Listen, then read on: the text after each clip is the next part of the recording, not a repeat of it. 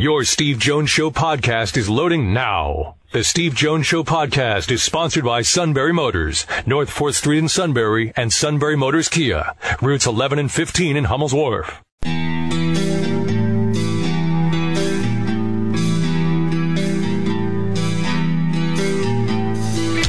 Sports talk where your voice counts. This is the Steve Jones Show on News Radio 1070 WKOK. Now from the Sunbury Motors studio, here's Steve Jones.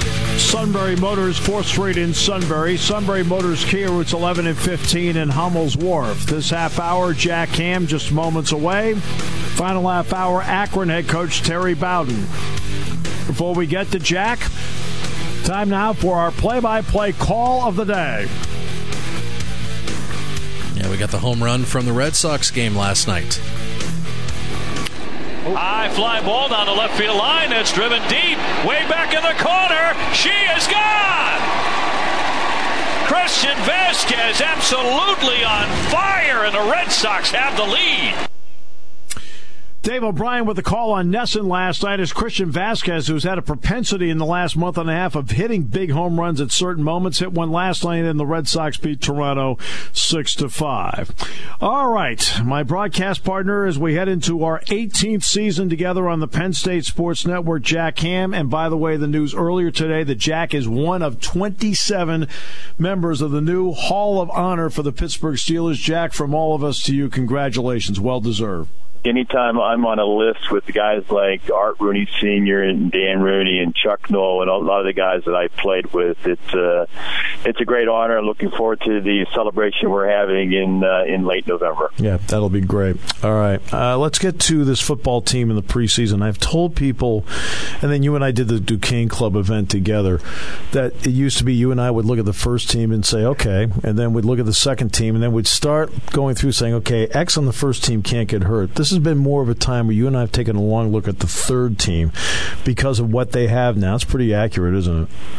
Well, without a doubt. You know what? The idea is the biggest change in this football team, and looking at it, and we've done it, you're right, for so many years, but how deep this football team is. You go from the quarterback position to running back, and now the offensive line and how deep they are there, and in the secondary. You're right. You're trying to put patch guys in here and there in the last couple of years, and if you're going to win championships, we got lucky last year. It's got some of those injuries we had early. We got guys back in mid-season and went on a great run, but you have to have guys, because guys are going to get banged up. So you got to be deep back there, and guys who come in not just fill in, but come in and play at a high level. And I think we're getting to that position right now with this Penn State football team. We all know that up front you have to get it done. What are you seeing now with this offensive line that maybe you and I have not seen in the last few years? Well, I think being physical, number one. I think when you got like Man at right guard, I think he brings a presence with that offensive line, and he's as James Franklin calls him, kind of a road grader. And then you have Bates, who honestly, Steve, he kind of fell into with the injuries last year. We put him out at left tackle and find out he can be one heck of a left tackle. He's very athletic out there. He's normally going to get the best pass rusher a football defense has against him in a lot of space out there. And I think his quick feet and whatever, he's almost kind of ends up being a natural left tackle. And the depth we have there, the offensive line. I mean, McGovern at center is now just coming into his own. It's a mature offensive line, but still a pretty young offensive line, except for Mann and Nelson. So I think that's what James Franklin wanted to build. I mean, the question mark has been the last couple of years for the offensive line, and I don't think that is going to be the case this year with this group. When you look at Saquon Barkley, I guess it's one of those that you and I will kid and each other, and I'll say, "Well, the Barkley kid looks like he can play," and you'll say to me, "Yeah, it looks like he's got something to him." But in reality, when you watch him as a threat in the backfield, what are you seeing from him now and the maturity of Barkley compared to when we saw him in the first few weeks 2 years ago?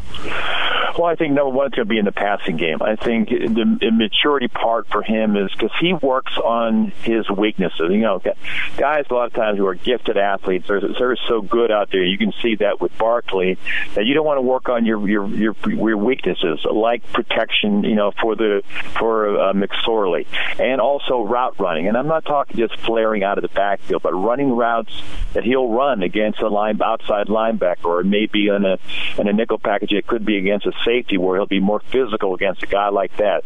To understand how to run those routes out of the backfield, he worked on that quite a bit, because people are going to be keying him, spreading him out, putting him in a slot, putting him in motion, getting him in an open field like that. It can only be a good thing for this offense. So those are the things he has worked at. And he's been a natural leader out there. He's been a natural leader by example. You see every drill that those running backs go to, he is the first guy out there getting them down there, getting them ready for the next drill they're going to do, the running back, whether it's protection or route running. And, you know, some guys lead by, you know, vocally out there. I think he leads by example out there, and I think those guys have followed him here, and that's another difference I've seen in Barkley in this preseason camp. Obviously, when you played, you know, you had to take on your fair share of... Way back when I played? Stalled for a moment there. That was just a bad brain moment for me. But you're used to that with me, aren't you? So, back when you played, you had to face your fair share of really good tight ends, and also a guy like Mike Wagner would have to face his fair share at times of tight ends. What kind of matchup nightmare is Mike? Well, there's a guy right there who just came into his own last year. When you have a tall tight end like this, who's very athletic, you could tell he was probably a heck of a basketball player in high school, understands getting balls at the high point. And that's what he did a lot of those big catches he made last year in the Big Ten championship game. You know, when you're 6'5" like that, and you're athletic and you can outjump defensive backs, normally you're going to be 5'11", 6 foot, maybe 6'1", but for the most part, he's going to be able to go up a lot of those guys, and his confidence has just gone skyrocketed in the last year, because, you know, you and I both saw him, balls bouncing off him in preseason camp, really not confident catching the football, and last year getting some catches early, making some big catches, and just getting better and better. You know, you could be a great athlete out there, Steve, but if you don't have that confidence, and he started to gain that, and we both could see that as the season went on, and ended up being a lot of times, along with Godwin and Gesicki, the go-to guy for McSorley getting the football, and he just feels it right now. And, you know, it's great to see on the preseason couple of teams he is on. Well, he has made a big jump in a year's time. Yeah, wide receiver, there's no Godwin, and Godwin was as reliable, dependable, and had exemplary concentration. What have you seen from the wideout group? Well, I think number one, I think Hamilton really gets it. I mean, a couple of years ago, he was a leading receiver. I think he's going to be a big-time target again for McSorley with Godwin gone. I think Johnson, who's a tall 6'4", he's had the spring practice, he's had the preseason camp, and he's been consistent all the way through. A huge target for McSorley. I think he's going to be a big factor out there, because you can only double so many people out there, and you can only concentrate on Barkley so much. And I think Johnson may be the guy who's going to get a lot of plays towards him, because he may get a lot of that one-on-one coverage. And then you have Tompkins out there who's got that burst, that quickness out there, along with Blacknall.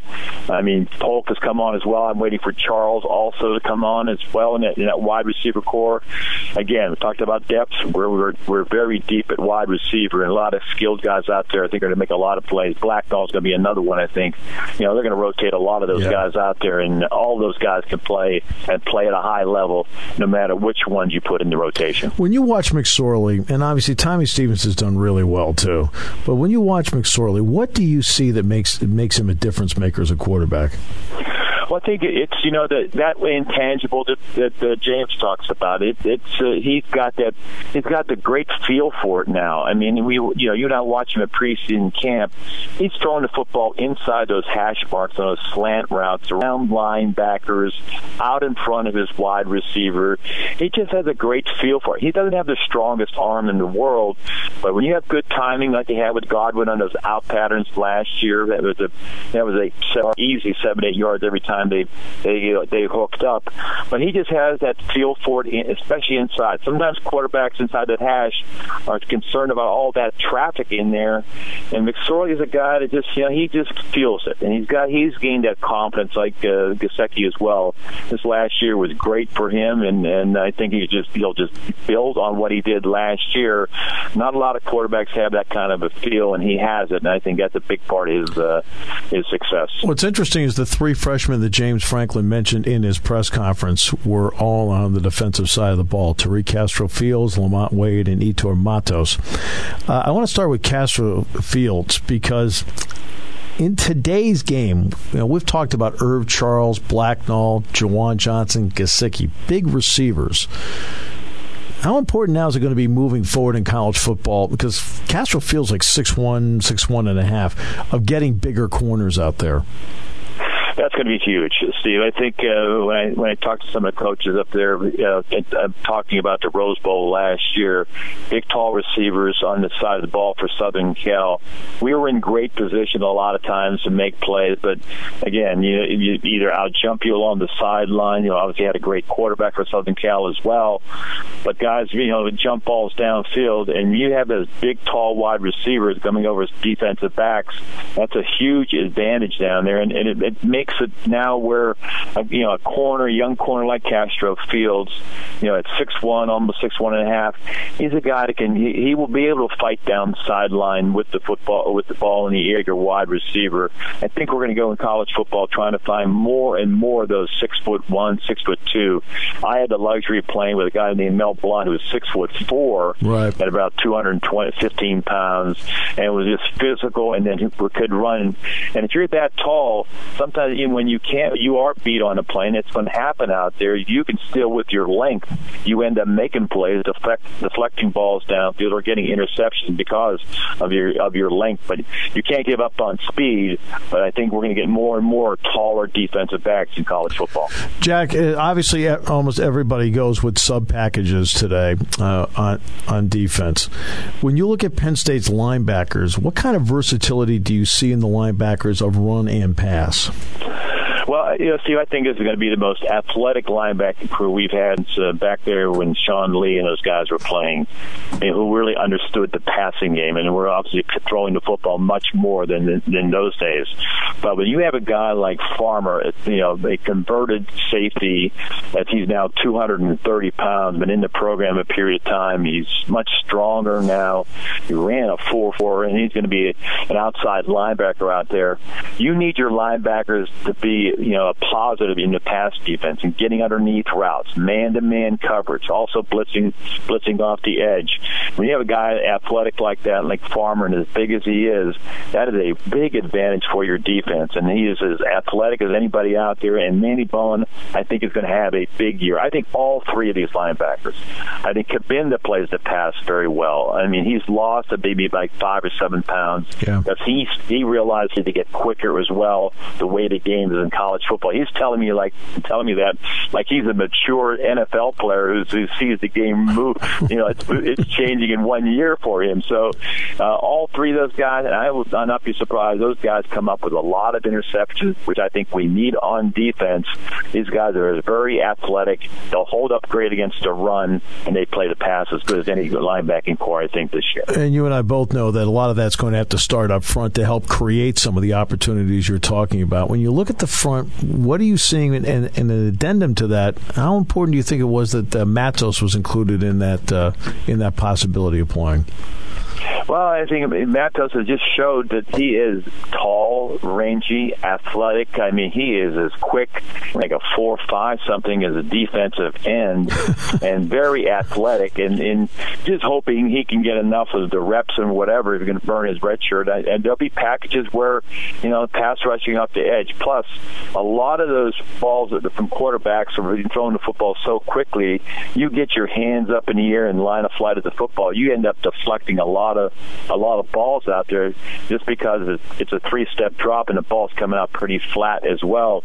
But he is athletic. I think Curtis Cawthorn is going to have a big year. You just saw it coming each year, and a backup role, and all of a sudden when he ends up playing, he's getting penetration on the pass rush from that inside tackle position.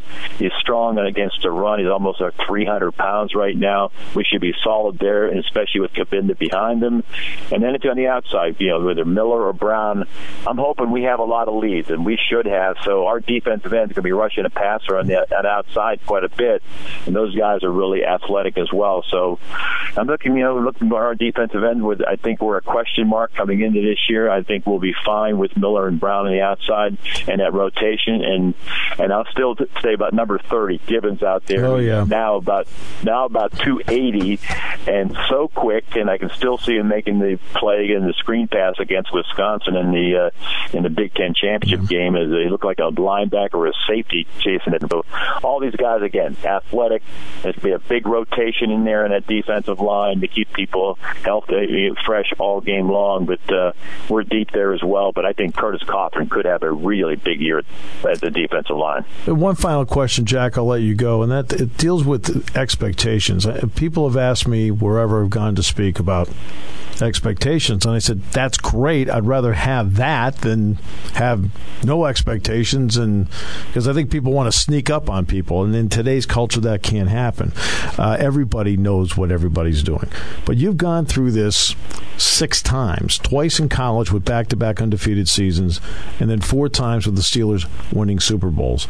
And there were expectations built in each time. So how did teams, whether it's college or professional or an individual, just handle the week-by-week grind of an expectation? Well, Steven, you're exactly right. I think we came off of I'm most proud of what we did on the pro level is winning back-to-back Super Bowls. When you do that, and you know that the following year every team is going to be gunning for you. And I talked to Kabinda, and I talked to Barkley. They're going to get from Akron all the way down to Maryland. They're going to get everybody's A game, and then challenge for the Penn State football team. And you wouldn't want it any other way. But they realize that, and they were mature last year in the sense of being behind in the number of games and just hanging in there and just making plays in the third and fourth quarter. But this year you got to realize every game no one is going to look past it, and this is a challenge they would want. And I think you go through this and come back and win another Big Ten championship for Penn State. I think that may be one of the things they'd be most proud of in their careers. And I think they're a mature enough football team to handle this thing 1 week at a time, starting with Akron. Always a pleasure, my friend. Appreciate it very much. Saturday at 10:30. Might as well get it started. Steve. Plus, I learned a lot about Don Baylor. Must have bruises all over his body. Absolutely. And we always try to make the educational segment. Okay. All right, Steve. Take care. Thanks, Jack. Jack Ham joining us on the show. Covered a lot of ground there. We'll recap it for you in a moment as we continue on News Radio 1070 WKOK, brought to you by Sunbury Motors. A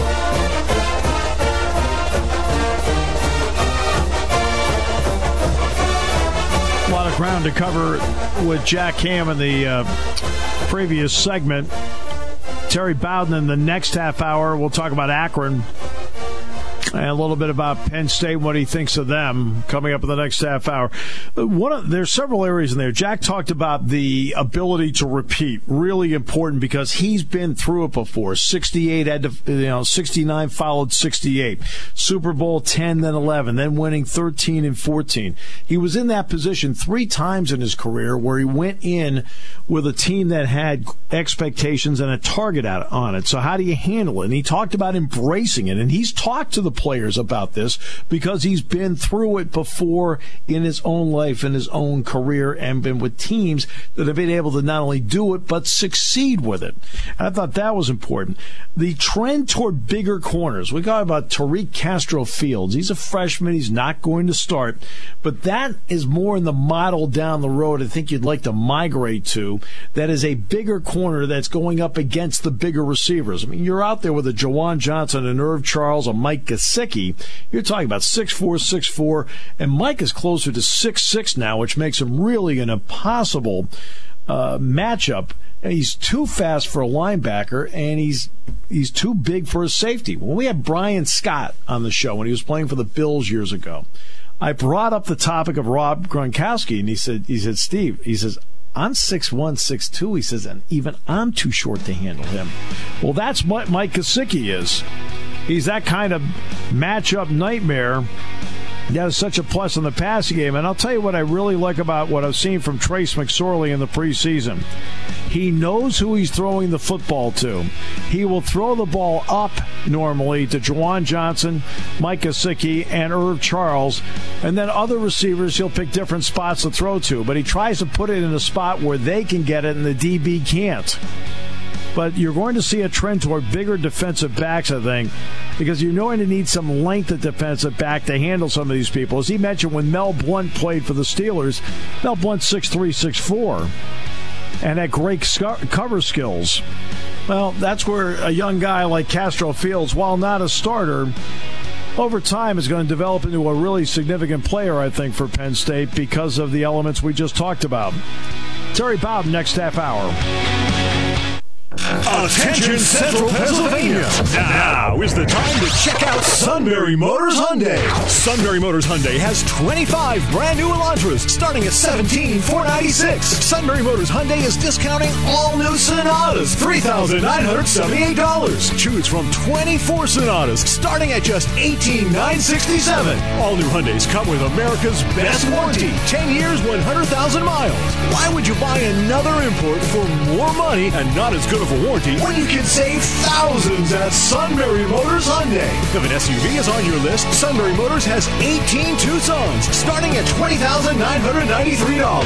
Attention Central Pennsylvania. Now is the time to see what you can get for your money at Sunbury Motors Hyundai in the North 4th Street Auto Plaza, Sunbury, and at sunburyhyundai.com. Now is the time, and Sunbury Motors Hyundai is the place.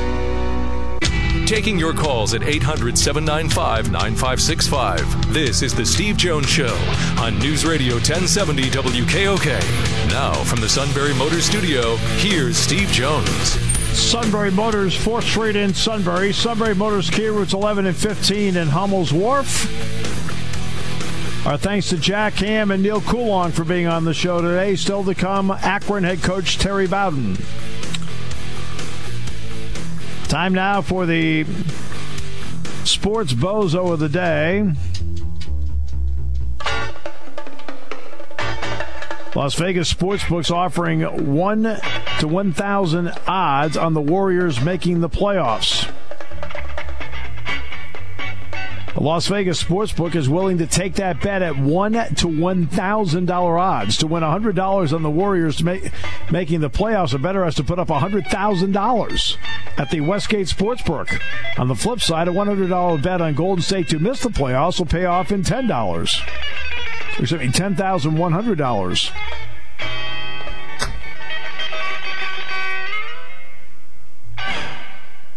Sounds like something the suit would do. All right.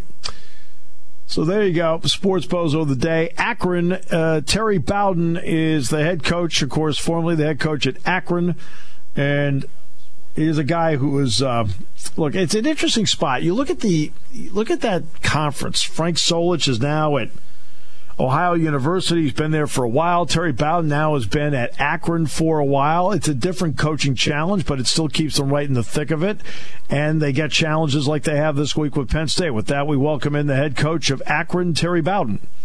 Thank you, and y'all missed the biggest sporting event of 1977 when you mentioned that. You know what it was, don't you? Terry Bowden starting on the front wall of the kickoff return team for West Virginia against Penn State. Yep, and did you make a tackle on the play? I was on the kickoff return team. I wasn't allowed to be on the kickoff coverage team. Oh, you're on the return team. Okay. That's where they put the slowest, least athletic walk-on, the front wall of the kickoff return team. That was my last play against Penn State back in '77. You and I actually have a mutual friend, and that's Ed DeChellis, who was at Salem State when you were... Ed DeChellis, a great friend. You're going all the way back to Salem College when he was a basketball coach there. Sure, those are old days. Yeah, my quarterback was Jimbo Fisher. Hey, my quarterback was Jimbo Fisher. How about that? We'll go back and play some. How about that? Ed when Ed was there. That's amazing. What are the challenges? Obviously at Auburn, you did some great work there, had an undefeated season. What are the challenges that you've found now in your experience in the years you've been at Akron that's different in a MAC program as opposed to an Auburn? Oh, well, at an Auburn, you're like a Penn State. You're given all the resources to be successful. And then at Auburn, your cross-state rival is Alabama. So you better win. I mean, they don't like losing. They're going to do everything they can to win. And although there's pressure, you do get all the resources you want because they're going to give you to win what Alabama has. It's going to be that type of competitiveness in the state. And we were very fortunate. I was 3-2 against Alabama in my 5 years that we played them. But when you get to a MAC school, it's a different deal. I mean, in a MAC school, I think your goals are to win a MAC division, to win the MAC championship, to get to a bowl. Because really, even if we go undefeated, as you saw Western Michigan last year, we're not going to make those Final Four. We're not going to be in that Final Four selection. The strength of schedule is not going to get us there. So I think the biggest thing is you change your goals a little bit. But at Akron, and Akron's only been Division I for 30 years. They've only been in the MAC for less than 30 years. And Akron's we won 8 games for the first time in school history as a Division I team 2 years ago. So at Akron, I think the thing is to build this program where it has not been as a Division I program.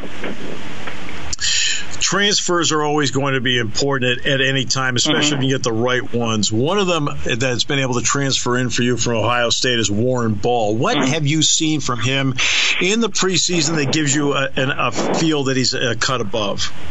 Well, he's 230-pound tailback. He's consistently running a 4.5. He's one of the best in the weight room. He's one of the strongest on the team. He's one of the best workers on the team. He's very smart. He's got good hands. And he played behind some first-round draft picks at Ohio State. So the one thing you haven't seen too much of him is play. You haven't seen him in games too much because last year he was our starting tailback. He got 180 yards in the first game and a half, and then against Wisconsin in our second game broke his leg, and he was gone for the year. So they gave him a 6th year. So, because he didn't play at Ohio State, he was backing up first-round draft picks, and he's only played a game and a half here. I think the only thing left is to see him playing games because he really, everything I see about him in practice and from some of the running backs I've coached in the past, he's got all the right stuff. I don't know if he's got what that guy up at Penn State's got now, but he's got all the other stuff. Yeah. How about the quarterback spot for you? You've got a couple guys to go good, long, hard look at. What are you looking at in the opener for one thing, and what do they bring to the table? Well, Tommy Woodson out of Pittsburgh has been our quarterback. Last year he had a lot of shoulder problems. He took us to a bowl game 2 years ago, won the bowl game. He started the second half of our season. We won all of our games, won our bowl game. He had some shoulder problems in the second game of the season last year, and he tried to get through about 4 games, and he couldn't go anymore. And we lost him, and then we lost our backup quarterback and ended up having to play a wide receiver. But Tommy, when he's healthy, and then at the end of the season he had shoulder surgery, and they corrected it. So he missed spring. He started throwing again this summer, and he looks to be fine. And so we expect him to be ready to go. And if he's ready to go, and we think he is, he'll be our quarterback. But we've got Nick Johns, whose dad played at Penn State as a transfer from Virginia. We've got Robbie Kelly, who transferred in. And we've got Cato Nelson, the redshirt freshman from last year. And we have a good bunch of quarterbacks and a good but it will be Tommy Woodson. Now that he's gotten to the point where he's cleared to go, I think it will be Tommy Woodson. And we're not sure how we're going to line him up behind him. Right. Terry, what's the difference having a guy like that knows your system, knows your terminology, and there's not a lot of reteaching with a guy like that? Well, it really does. It puts you out there with being able to run your offense a lot better. I mean, really, this is his 5th year, so he's been here 5 years in our program, and he's had a lot of success when he was healthy. He's had a lot of success, and so I think the fact that he's going to know what we like doing, he's going to know what we do in our game, so much more than the other quarterbacks. And also, you got to remember, Penn State's not the first team. We played Penn State 3 years ago, but every year we open up. Last year, Wisconsin. The year before that, Oklahoma. The year before that, Michigan, Tennessee. You know, we've played a big team every year, and he's been in a couple of those. So I think the game has slowed down a little for him, because the biggest thing for guys that haven't played a team like Penn State, the game's going to come real fast at them Saturday. You know, and I think that's what happens. A guy like Tommy, at least he'll have seen it before, and a guy like that, I think can relax and try to manage your offense a little bit better. Yeah, no question, it makes a big difference for you. Defensively, what do you like about what you've seen from your defense in the preseason? Well, you know, I like the fact that we did for 2 weeks, or maybe actually 4 weeks, we didn't get anybody hurt. We've had first team and second team. Yeah. We've been able to practice the same guys over and over again. And hopefully now this week, with us not doing too much more live hitting, we'll get through to the game. But that means they've gotten better and better. And, of course, Chuck Amata, who's out of Easton, Pennsylvania, where he grew up, Chuck Amata, who runs our defense, he knows how to put them in the right place, and he knows how to get them ready. And I think the thing that we've got, I like the experience of our defense and the strength of our defense as far as the Mid-American Conference goes. I think we have a defense that's got the ability to play winning football in our league. You mentioned the preseason, how you've tapered going into the season. Right. No two-a-days this year, which means that the preseason was extended. Right. Because no two-a-days. How did you manage that, and do they have to modify that moving forward? Yeah, it was different. You know, I've been a head coach 24 years in college, and Chuck Amata's been in college coaching a lot more than I have, and it was different. It was forever. I mean, it really was. And now, I don't think any particular day was too terribly difficult for the players. I mean, there was nothing more difficult than two-a-days, and some of us remember three-a-days. So I don't think there's anything as grueling as that. But it's monotonous. It's day after day after day, and so you have to make it interesting. You've got to change up a little bit. And everybody was experimenting. Even us, the guys that have been here a long time, we were just trying to get a feel for what it was like to have that many days of preseason. I got a feeling they're going to stay with the no two-a-days in the future. I wouldn't be surprised if they kicked it down to about 25 days and not give you the 29 or whatever it is they were giving us, because I got a feeling they're going, because you got the budget, you know, from a standpoint of schools like Akron, the fact that you go 5 extra days, that's a lot of money to a program. Yeah, the mid-level, that's a lot of money for 100-something guys to be fed 3 meals a day and all the stuff that we do. And there's, you know, top teams don't worry about it, but it's a big financial burden on a lot of schools like us in the MAC conference. You mentioned trying to keep it interesting. How did you try to keep it more interesting on and off the field?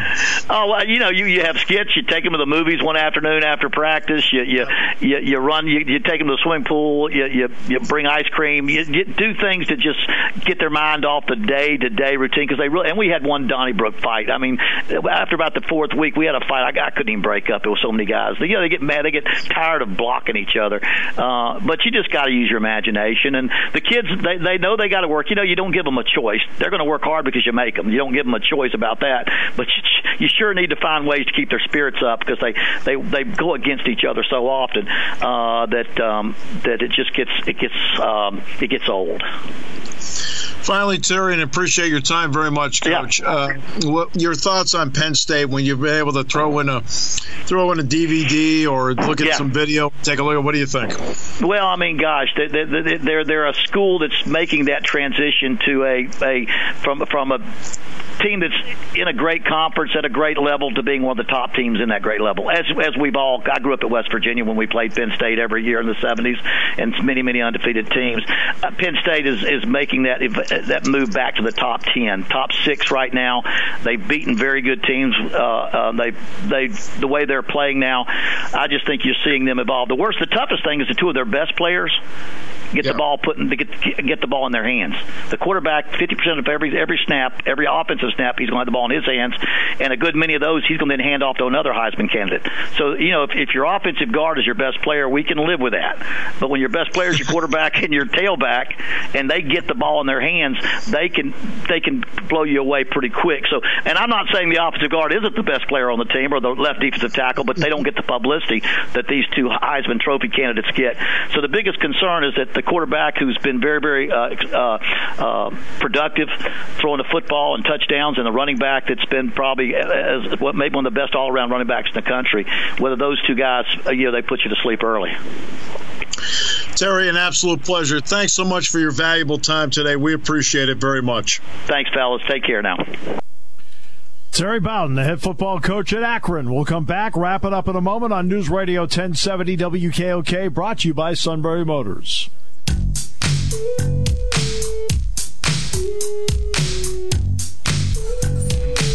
All right, no show tomorrow because of the Philadelphia Phillies. They'll be in this time slot. And then Thursday, John McClain from the Houston Chronicle is going to join us. We'll talk about what's happening down in Houston, and obviously we'll talk to him about the NFL. The Cowboys and the Texans are actually scheduled to play in Arlington. They're playing Thursday night, right? It is Thursday night, and yes, the game was moved up to Jerry World. Just a suggestion, and I'll leave it at that. They ought to just charge a flat fee for that game and take all the proceeds and give it to the Red Cross or Houston Relief, whatever. That's a phenomenal idea. I mean, why not? It's a bonus game up there to begin with. So might as well take advantage of it and see what money you can draw in to give down there. The J.J. Watt, they're up to $2 million raised based on what he's been able to do with matching funds and so forth. $2 million they've raised so far. Now, the New York Jets gave $1 million to the Red Cross. Not to the foundation J.J. Watt has. They gave it to the Red Cross, which is perfectly fine. Whatever works. But that's how they're doing it in the horrific situation down in southeast Texas. Let's see. A couple of other notes for you. The Rangers, by the way. Now, the Rangers and the Astros were supposed to play a series. And they said, well, why don't we move the series up to Arlington and flip-flop series, and, we'll play in Arlington, then next month we'll play down in Houston. And the Rangers said no. They're going to play the 3-game set instead at Tropicana Field in St. Petersburg. The Astros wanted to swap the series. Now, it also would mean that the Rangers would have to play 4 straight series on the road, so I do understand that.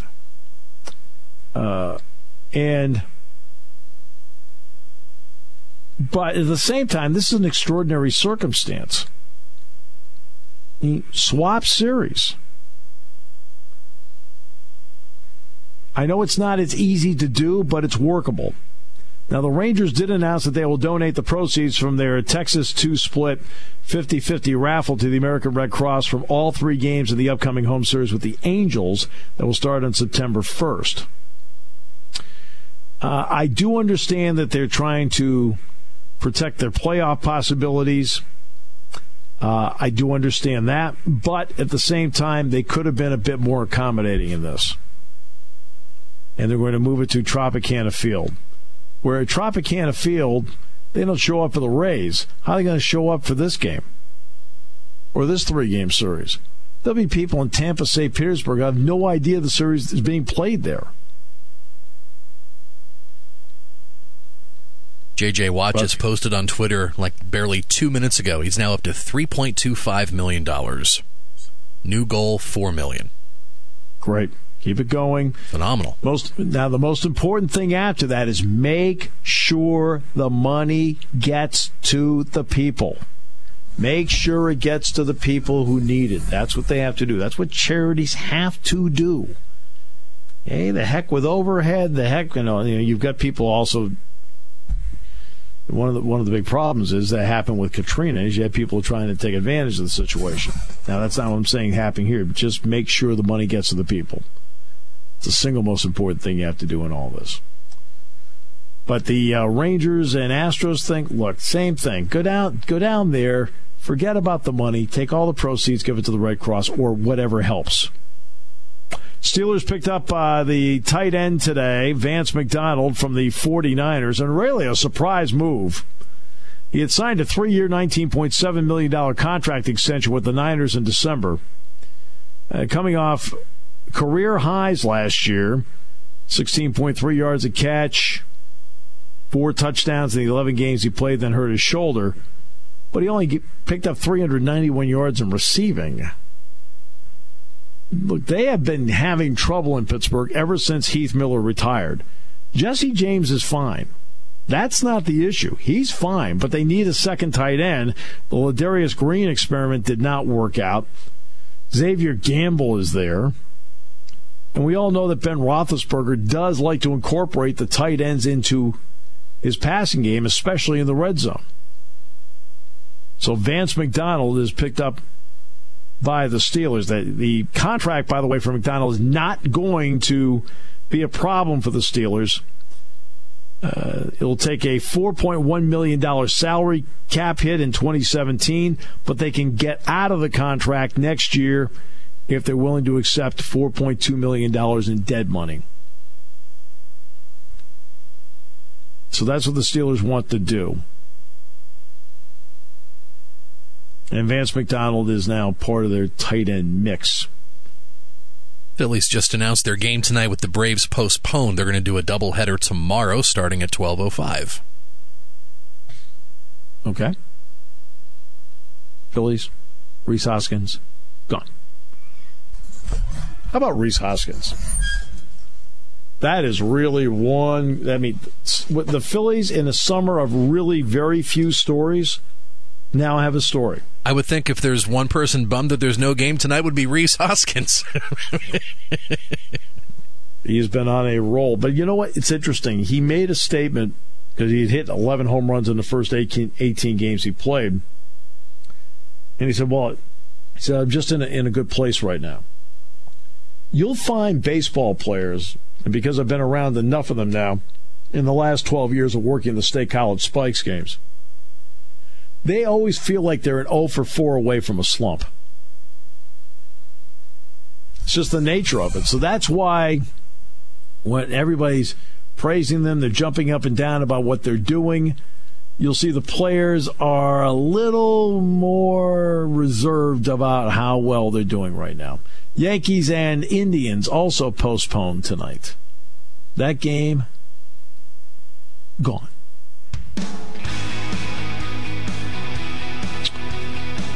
All right, no show tomorrow because of the Phillies.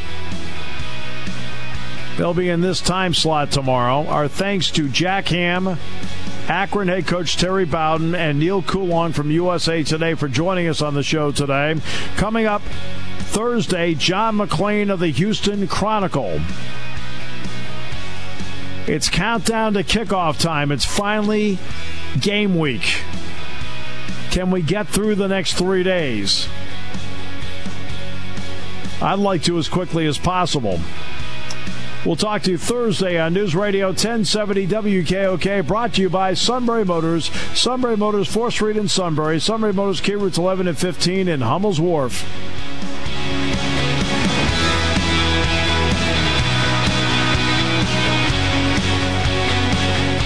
Your station for news, weather, business, and CBS Sports Radio. News Radio 1070 WKOK Sunbury and on WKOK.com.